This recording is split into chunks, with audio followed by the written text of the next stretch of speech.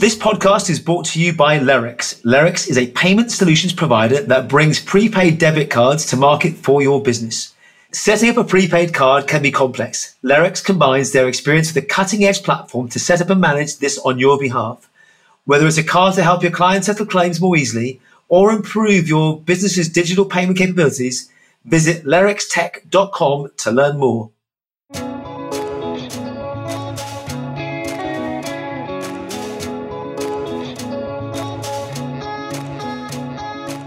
Hi everyone, my name is Nigel Walsh and welcome to episode 79 of InsurTech Insider. We are still recording remotely and we'd love to know what guests you think we should get on. Do get in contact by sending us an email to podcasts@11fs.com if you know someone who would like to come on the show or you yourself would like to come on. Today's show will be discussing the most interesting news in the InsurTech and insurance space from across the globe. We don't have Sarah, so you're stuck with me, but I am delighted to be joined by some brilliant guests. First up, making a much welcome return, we have Sophie Winwood, investor at Anthemis. How are you, Sophie?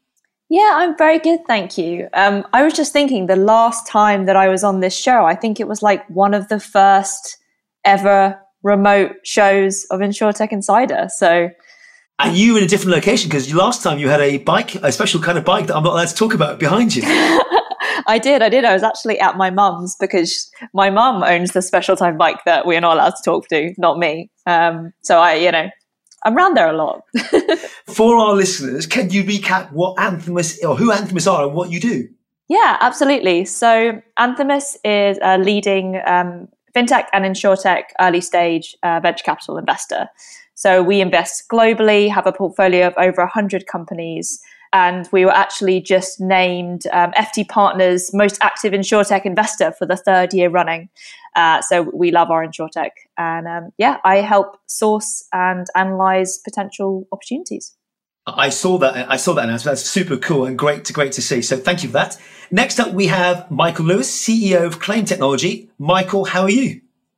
I'm doing great, Nigel. I don't love lockdown, but when you find yourself a little bit down, it's worth thinking about the small things in life that bring you joy, one of which is podcasts. So I'm delighted to have been invited onto today's show.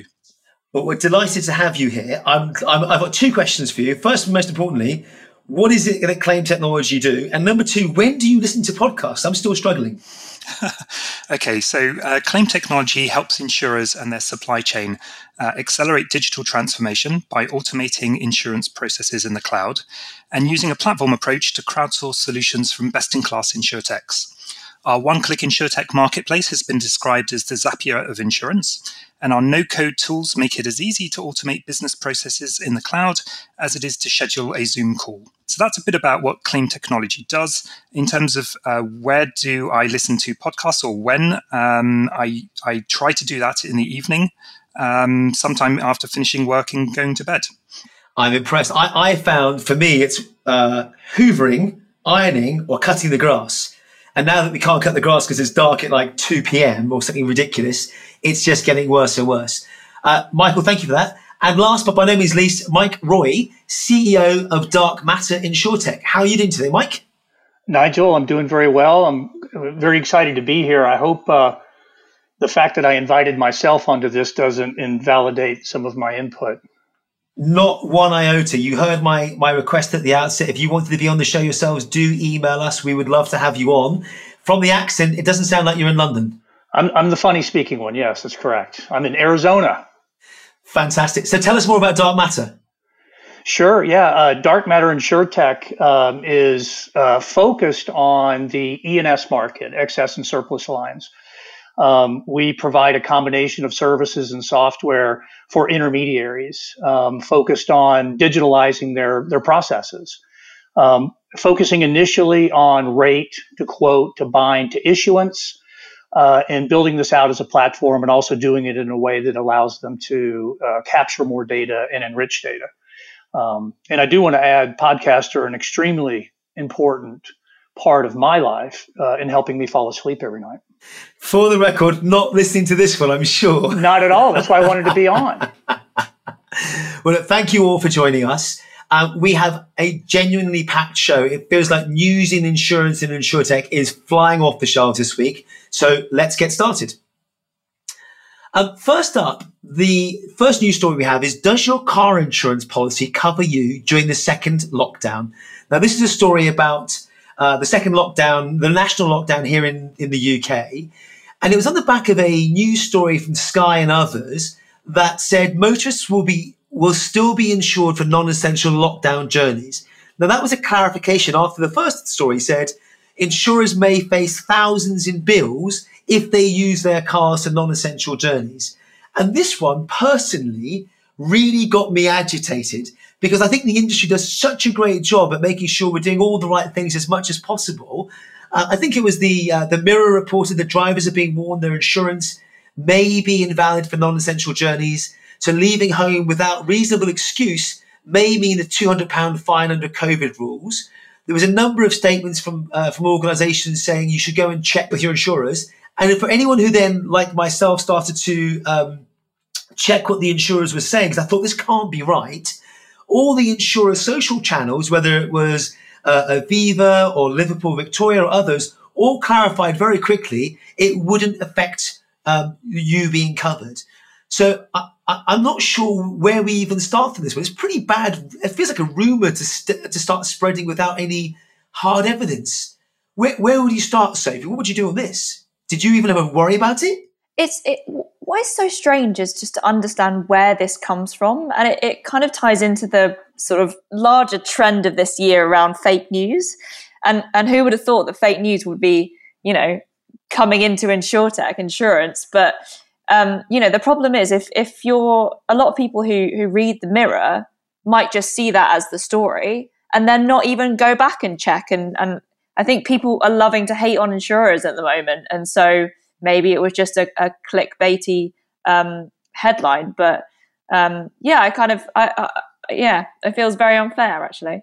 For an industry we all love, right? I mean, Michael, your world of claims would have worried people. The comment from one of the ladies, I think at Uswitch, said claims could now cost you thousands of pounds if you go out without invalid insurance, which is true. But I think the point was, to Sophie's comment on fake news, I refuse to write the words fake news myself on Twitter for obvious reasons. I just didn't want to say it.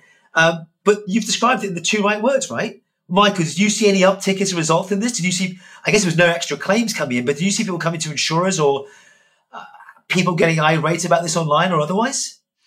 Well, yes, I think it saves a lot of confusion. But I think in terms of, I don't think it's enforceable.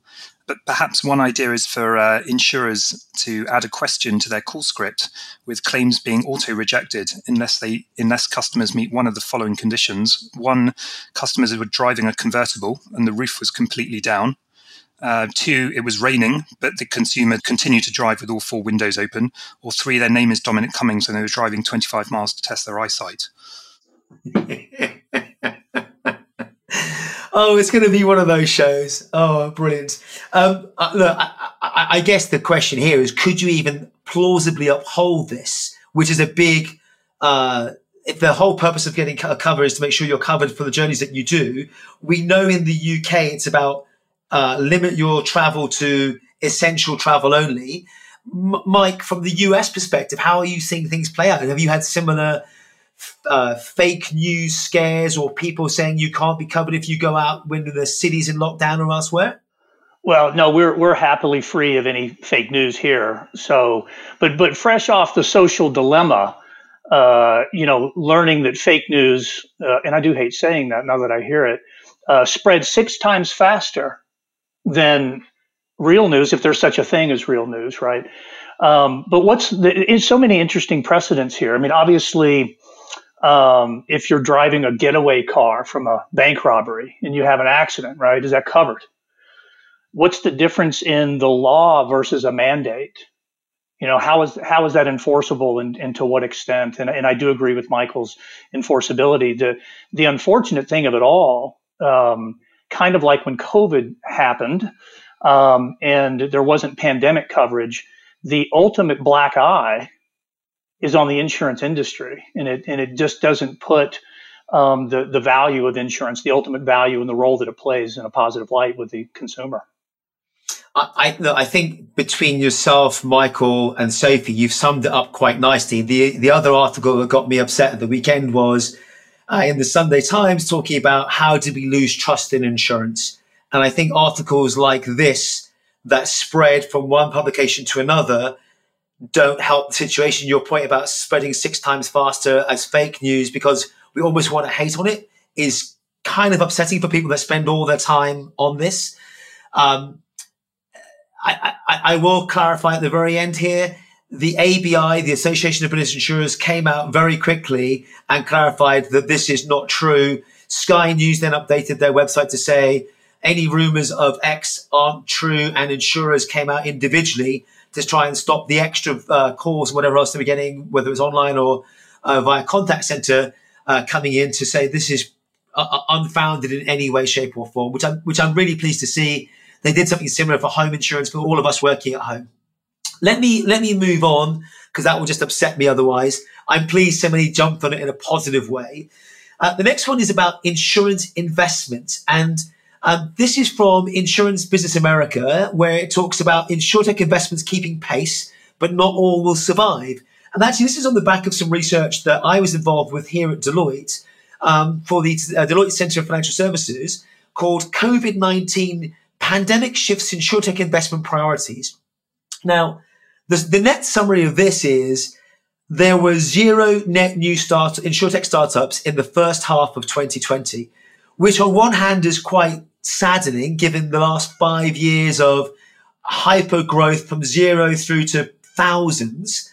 But the positive side is that the numbers and the volume of investment that's going on is robust and almost at the same levels as we had last year and probably going to exceed it. So it does look bright for existing startups. I guess it's important to remember that it was the top 10 insurtechs, though, that walked away with the majority of the money, with the rest of them continuing to fight for what was left. So that was, when you break it into the detail, I think it was a very, very small number. They got a very large percentage. So the amount of money going around, the broader pool was getting smaller and smaller and harder to fight.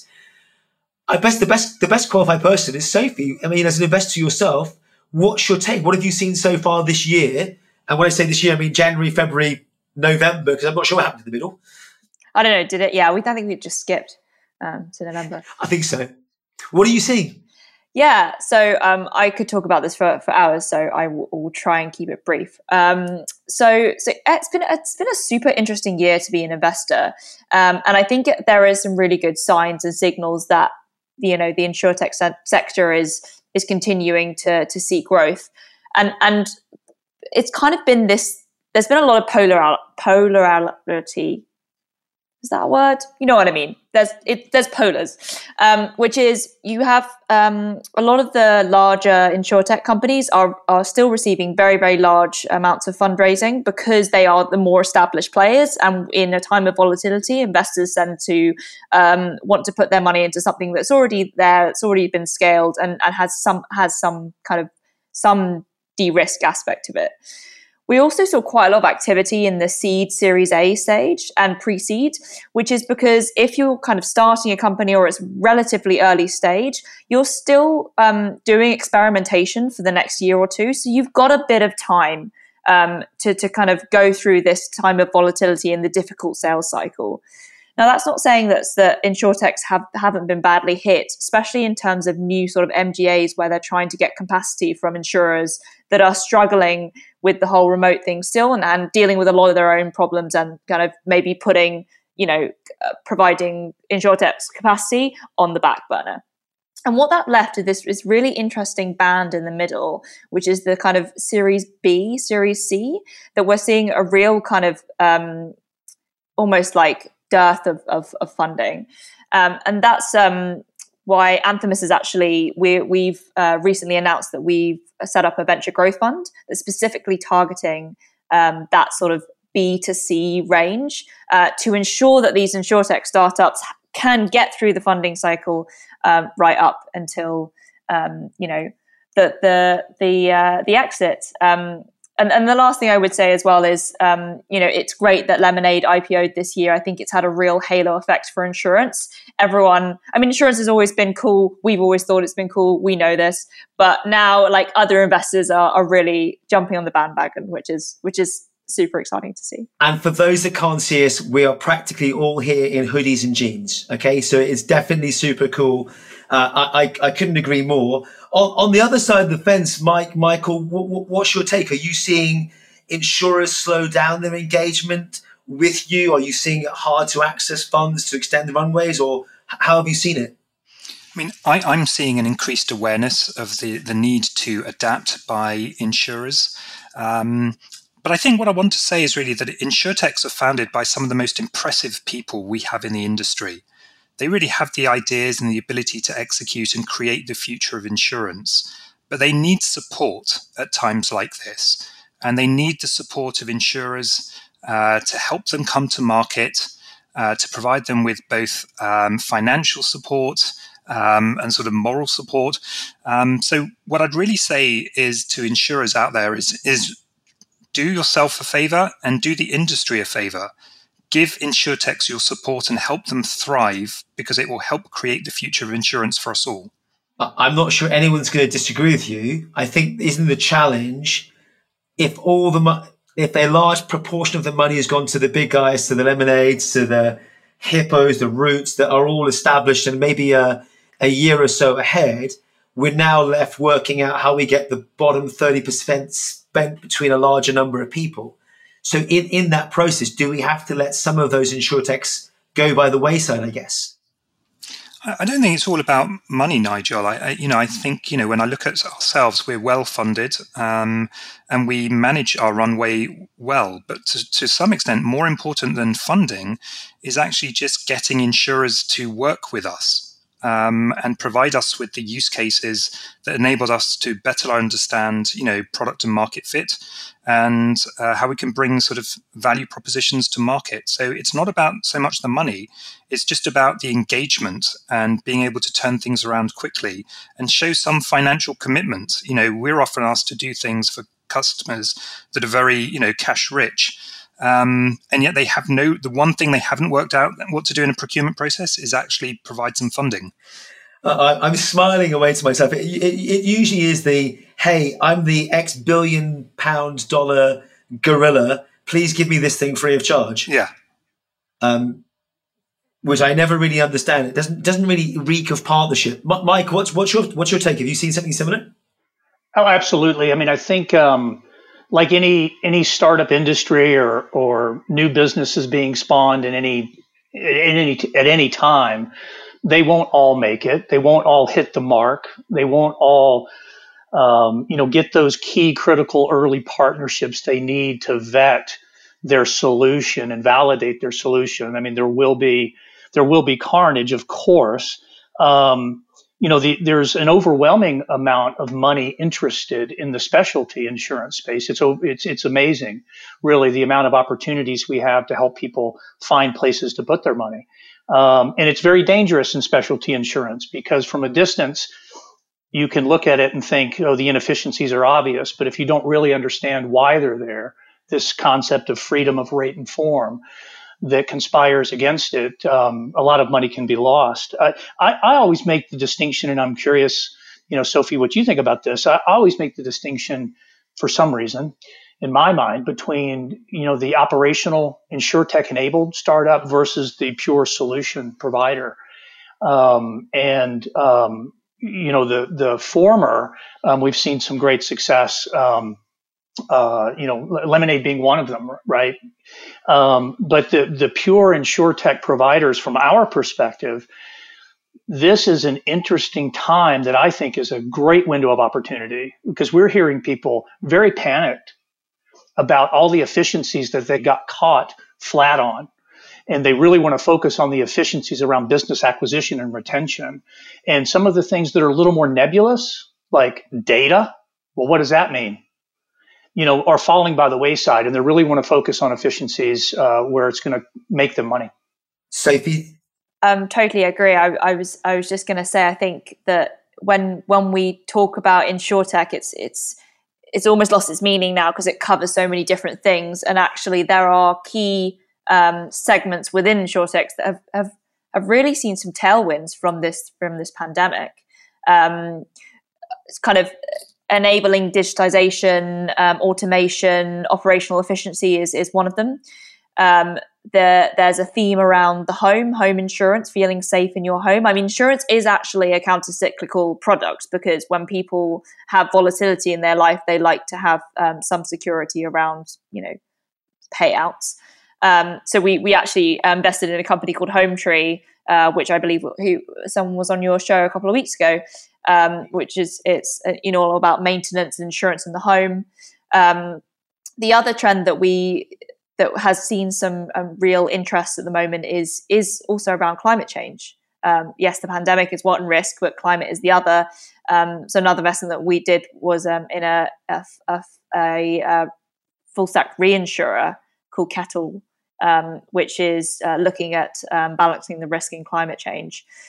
So there are kind of real pockets of acceleration within the early stage. It's just enabling you have to position your business to show that you're going to make it through this period of volatility and come out the other side as a real winner. Yeah, I think it's fascinating. Whether you've got a full stack that's got a certain perspective, you've got the enablers. And I definitely take on board Michael's point about how we make or help insurers go faster with the engagement to not let us hang on for too long, so we can either prove it quickly or not. I mean, it's as important to get a quick no. I think that came from your colleague Matt Jones a while back. Actually, it's better to get a quick no than a slow no. So speed is always of the essence. I'll move on actually, because it's actually related to our next story. As I said, it's a packed news show this week. There's a couple of stories here about crowdfunding and raising in general. So a couple of examples here. Laka, one of our friends of the show, have exceeded their £1 million investment target to flip the insurance industry, again through crowdfunding. There's a whole host of folks that have just taken to crowdfunding. So Laka has won. You've got a company called Upside on the savings, set up by Andrea Schmidt, former Aviva exec, along with Paul Russell and others. And then another in Equips Me, which is on the health insurance or health tech side. So it's really interesting for me to observe more and more people turn to crowdfunding. I think Dan Murray-Serta from Your Heights also announced it on his Twitter feed last night that they were crowdfunding. You can register early. I'd love to get people's perspectives on heading out to the open market for individuals to take a piece of the pie almost. Sophie, is this putting your world at risk, or is this helping the cause with more people seeing what companies are up to right now? I think it's a really, really positive thing for the industry, and I don't, as a venture capitalist, I don't see this as a threat. I think it's a very different thing, right? It's almost marketing. You're not really doing this to get the capital, although it can be an efficient and effective way to raise capital. But actually, it's really it's super complicated. You don't want thousands of shareholders like holding point whatever of your company, really.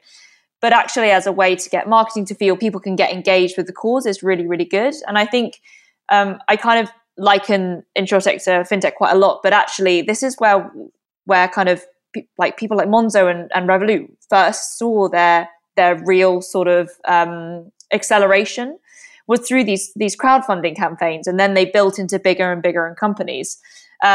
So I think it's great, and we're finally seeing insurtech B2C brands that people love and want to be part of.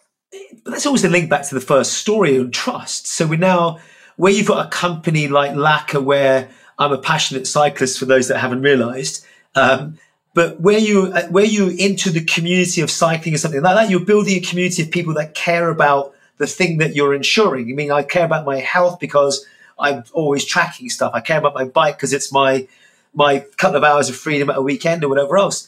Does the same, or would the same apply, Michael, to someone that's passionate about the claims process? Or could you not get the same sort of benefit because people just don't see it in the same light as a collective or a community?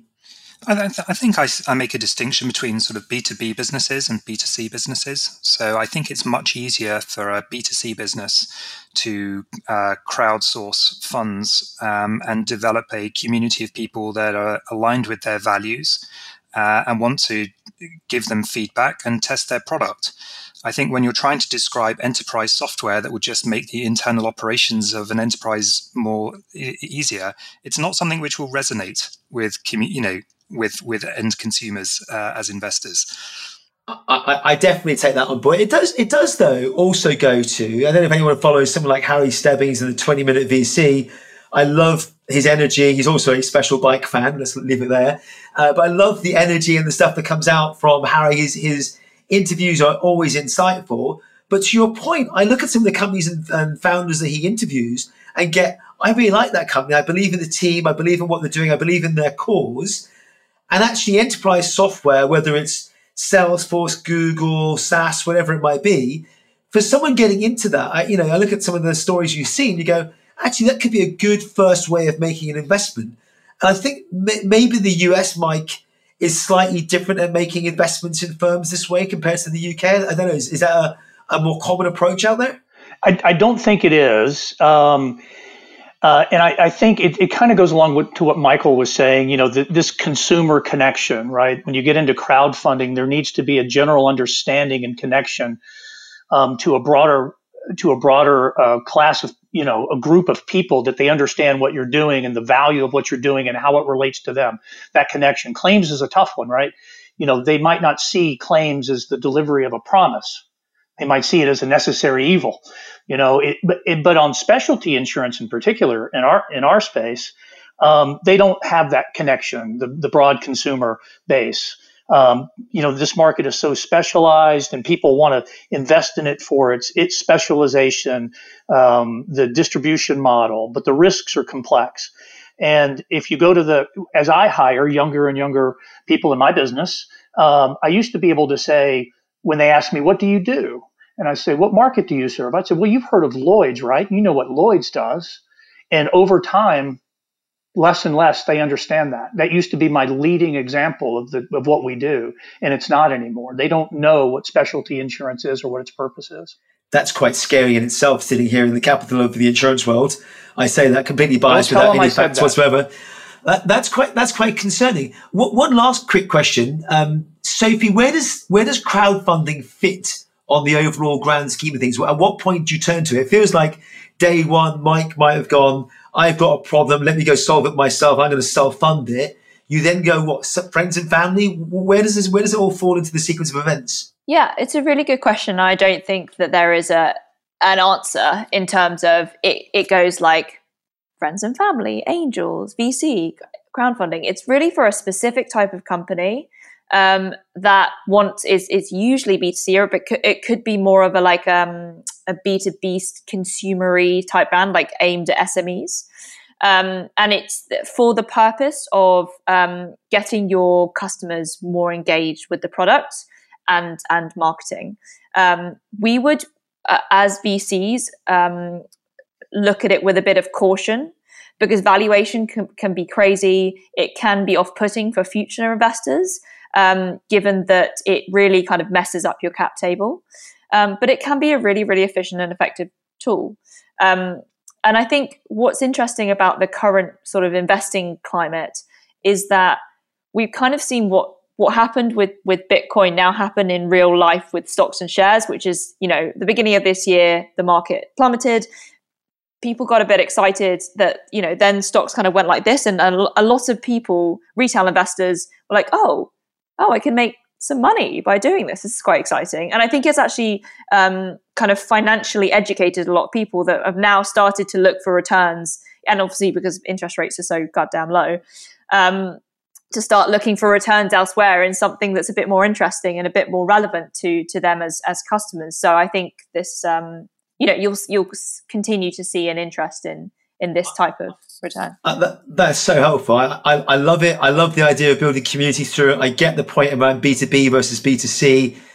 We will remind everyone, capital is at risk. Do your own due diligence. We're not all experts like Sophie and the team at Anthemis, so make sure you do that. The one thing I've enjoyed doing, though, is if you look at some of the campaigns, you can scroll through and you can see people putting in £10,000 or in some cases £10. And that whole bit of, hey, I'm an investor, I might have put £10 in, is quite nice. Cool. Right, we're going to take a quick break and we will be back very, very soon.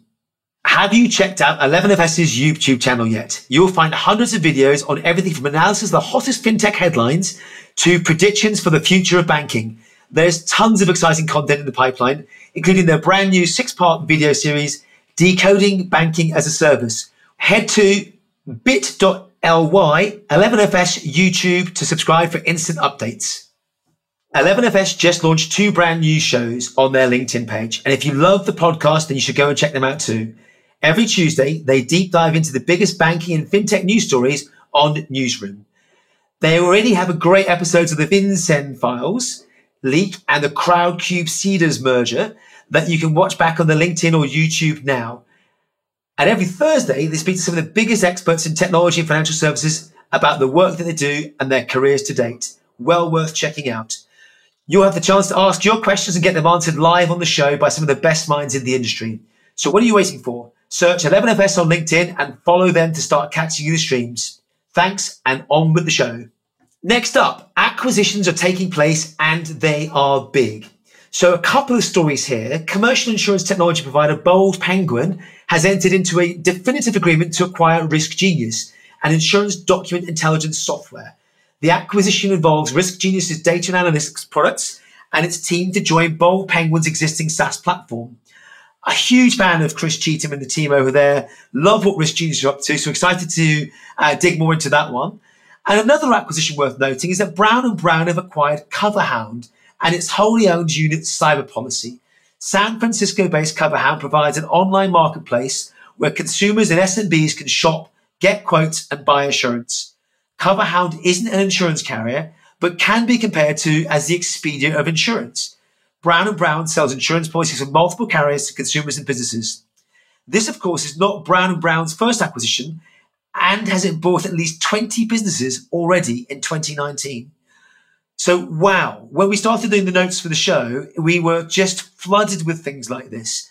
And these two, I don't even know where we start. I mean, Mike and Michael, I start with you both. As people in this space, is this something that you see, given the COVID nature or times that we're in? Are we going to see consolidation like RiskGenius and Bold Penguin? Or are we seeing acquisition going ahead in this way? Is this something that you saw in the crystal balls when you started? Michael, do you want to start? Yeah, I think for me, Bold Penguin are obsessed about the quote and bind process. So their goal is to optimize that process as fast as humanly possible. And they see an opportunity with RiskGenius to leverage their machine learning and AI solutions to achieve their objectives. So it's a pretty smart move from my perspective to acquire them because it enables Bold Penguin to acquire capability rather than build it themselves and get to their goal faster. I think also just in terms of, both being kind of insurtechs, they're both very similar companies. So culturally, I think it will be easy to bring the two together. I think with Brown & Brown, it's almost the opposite story. I think they're a traditional people-based broker. I think they're now trying to acquire a digital capability. I think the risk there is that they could be overspending on an acquisition and spending time and energy on trying to extract synergies from a deal where the culture fit isn't right and where their customers don't really want that solution. They like the old traditional model. I think there's a risk for any organization that goes through acquisition and brings people in, whether you're a big consulting firm, a small consulting firm, a large carrier or broker. I think the one that got me there was the sheer volume of transactions in terms of there's a lot of stuff going on. So maybe your point about mixing them all up together into a big mixing pot is probably what culture do you end up with at the end of all this? Mike, I don't know what you're seeing from the stateside. Well, yeah. So the organizations I've been a part of over the last 20 years have always been highly acquisitive, have grown phenomenally through acquisition growth, and the consolidation in our market continues on all fronts.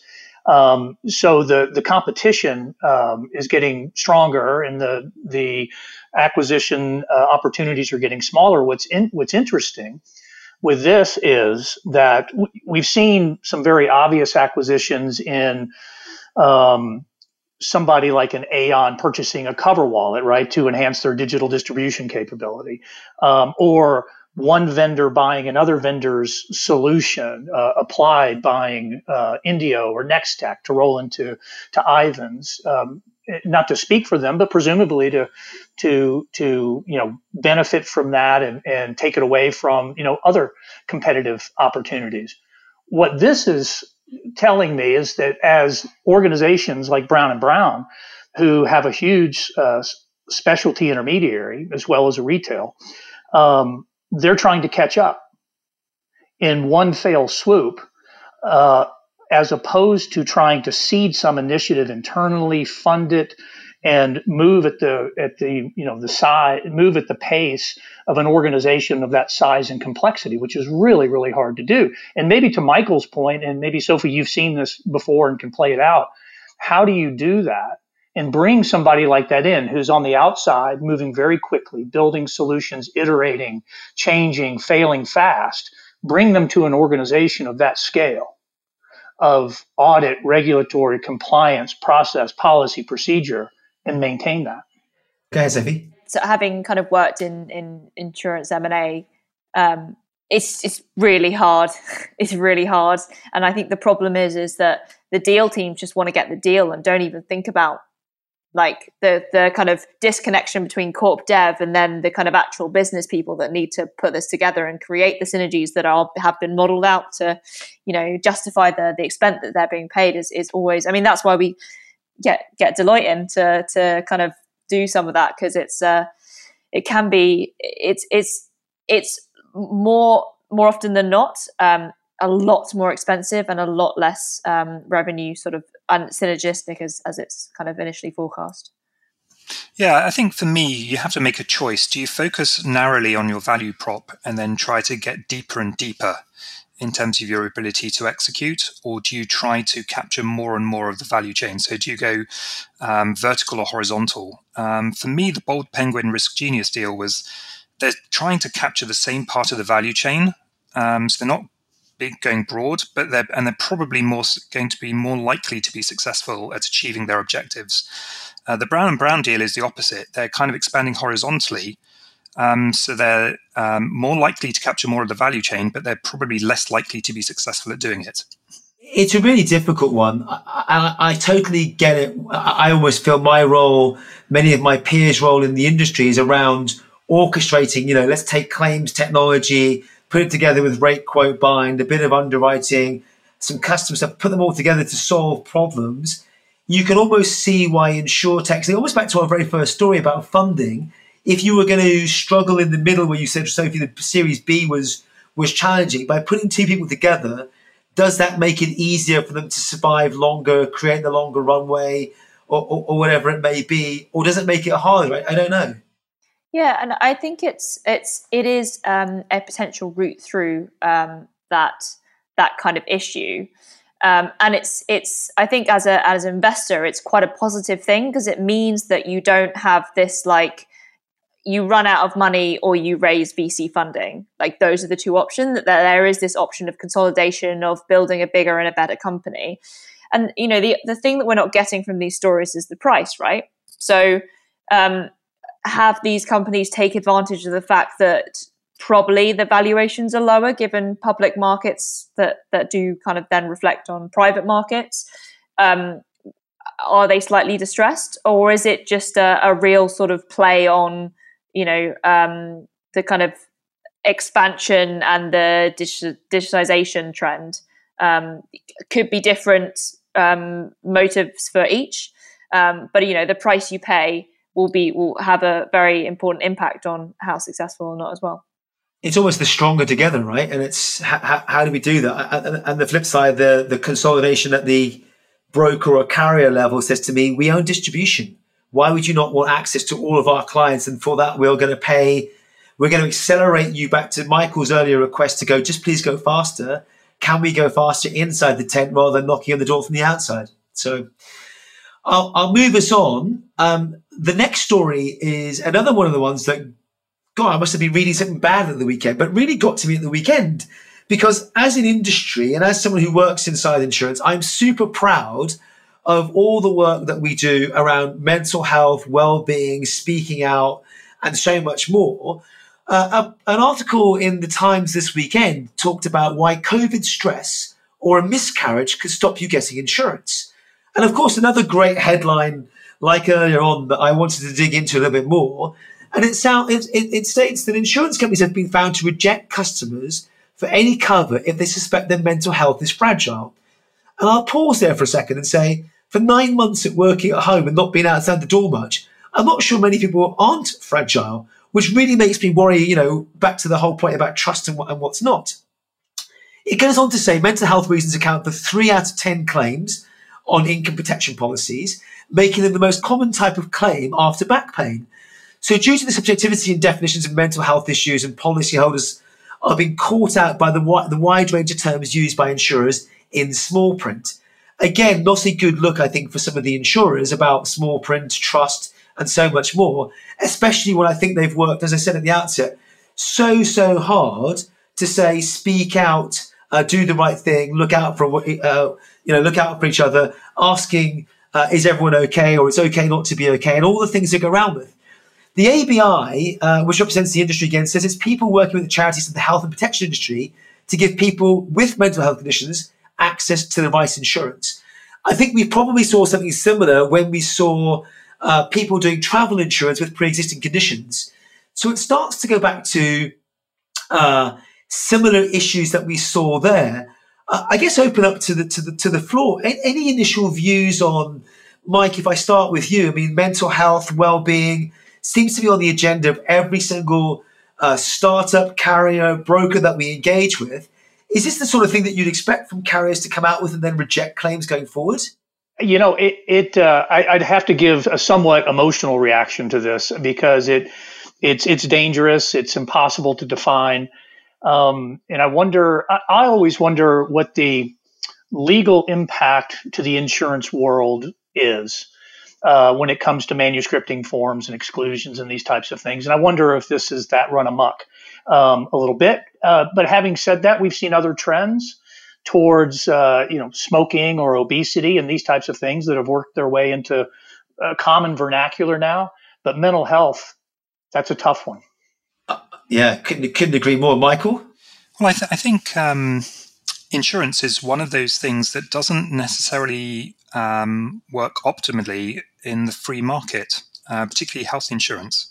So whenever you purchase insurance, essentially you're transferring risk and financial liability from one person to another. So if I'm not well and I'm looking to take out health insurance and my insurer knows nothing about me, I'm at an advantage and I'm going to self-select insurance because I think I'm at risk of needing to make a claim. So the insurer is obviously at a disadvantage because I know my health best. It's therefore incumbent upon the insurer to find more and more information about me in order to figure out what its risk is. The way that data is exploding and analytics is exploding means that very soon it could well be that insurers know my health better than I do. And if that is the case, then in a free market, it may be that either they refuse to insure me, or they refuse to, or it becomes unaffordable. And therefore, the free market doesn't always work. And it kind of rubs against our values as a society that healthcare should be available to all. And so therefore we need, I think, an element of either regulatory oversight or government law to make insurance compulsory and, to have some parts of society offsetting the costs of other parts of society in order to make insurance available to all at a cost that's fair to all and which provides coverage. Yeah, I mean, this one's tough. I feel like we've spent years trying to get people to talk, and then comments like this. Is there a risk, Sophie, that this then says people will no longer want to talk or share stuff, to Michael's point, and start going backwards on the whole thing again? I mean, that is the real risk, right? Is that if suddenly, I mean, already, especially less in the US, I think, but a lot in the UK, seeing a counselor or a therapist is almost sort of a bit of a taboo. You wouldn't say that you're going to see a therapist or that you need a therapist. And so things like this will mean that more people will kind of pull back from it. we need to normalize this. This needs to be, I think everyone should see a therapist, really. And I think it's important that these signals don't push the other way. I also think it is a difficult, I mean, this is a very anecdotal, sample size of one, but I had a friend who was claiming on the health insurance due to anxiety issues. And they called and they said no. They spoke to one person, they said no.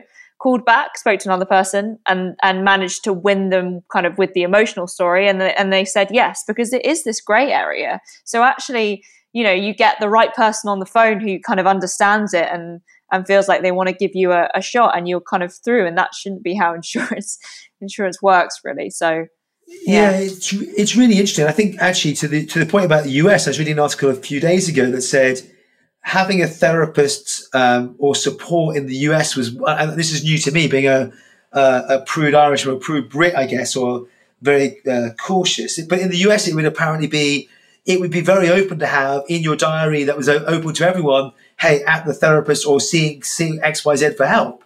And that's quite a common thing. I don't think you see that here. Is that's normal? Mike shaking his head for those, or nodding his head, should I say, for those who can't see. So I think what's interesting for me, Nigel, is that we seem to have quite a negative view of mental health in the UK. We tend to not take it as seriously as physical health. And I would actually argue the opposite. I think if you are seeking therapy, I actually see that as a sign of strength.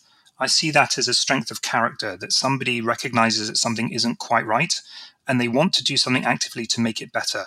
So counterintuitively, I would say the opposite. Somebody who's engaging with a therapist and trying to work things through is actually a much better risk than somebody who isn't. In the same way that we saw it that in the fintech world, when Wonga, for example, was making lending decisions to people, it actually found empirically that they had better risks lending to people who were previously bankrupt than people who weren't. I think there's so much in this story. We could have a whole show about this. We actually had a health show a couple of weeks back with Mark Allen and Beamer and a few others on, and it has come up in terms of the number of mental health claims. We mentioned it a minute ago. I think there's been some great examples. There's a CEO of one of the largest banks that took famously 8 weeks leave for mental health issues. The ability to be open about it. Dare I say, men are way worse than women about talking and being open. The number of suicides in men is traumatic just to watch some of the stats itself. So I do think we need to be there for each other. I do think the industry has done an amazing job inside the industry doing things, and this feels out of step with what the industry has been doing in itself globally to support their clients. So hopefully it's the exception rather than the rule. But Nigel, I think the real issue here in terms of the lack of trust in the industry is that the industry's defined itself as a loss reimbursement business. So they ask me as a consumer to pay for something for an event that may never happen and for an event which I'm not sure if it's ever going to be covered. And that's what is really at the heart of the lack of trust in the industry, because you don't know what you're buying. And it's only when the event happens that you start to argue, and it's a zero-sum game. What's good for the insurer is bad for the consumer, and what's good for the consumer is bad for the insurer. And it creates this lack of trust and this kind of feeling that this is a game. I worry about your last comment, because that goes back to the same article about trust. Do we then follow the advert that they had in New York for Lemonade, where on the top of taxis, and they since apologized for it, but it said insurance without 100 years of screwing you, so apologies for language. But then do you follow a model like Lacquer, where they've said, well, let's get a stop loss, you'll never pay more than market rate, but if there's no claims, you don't pay anything. So I think we have the opportunity to change. It's just going to take a while. Your point on games is a good segue to our next story. So thank you for the tee up. And that is a new digital car insurance in the UAE rewards motorists for driving safely. Now, this is quite an interesting one, actually. United Arab Emirates drivers can now win rewards such as free meals, discounted hotel stays, and gym membership for driving safely. The product is called Hala and is an Abu Dhabi-based insurtech by Addenda. This smart insurance web app allows policyholders to purchase policies and file claims online, And most importantly, win rewards for every day they drive accident-free. That last statement worries me a little bit. Driving accident-free for a year does not give the user a significant discount on the next year's premium, but can get rewards such as discounted meals. Waleed, the CEO and co-founder of Hala, said that it wants to reward customers as well as building long-lasting relationships, as well as disrupting long-established principles in the insurance field. So it wants to encourage everyday good behavior rather than giving future promises.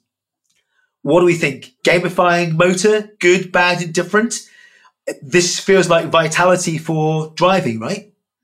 Well, I think this idea of a more digital distribution of any insurance product at some point is going to take on some of these characteristics in terms of driving behavior and gamifying it to some extent. I've seen some very successful MGA business models that had something similar to this through acquisition, and they were held to a very high level of scrutiny to make sure that it wasn't steering and that it was handled appropriately. If some gift was given for writing business, that there were tax implications to the ultimate recipient, and it does challenge the model a little bit, but as a consumer, it does drive our behavior. And I think there are good ways and right ways to do it, as simple as gamification and just rewarding and acknowledging progress and,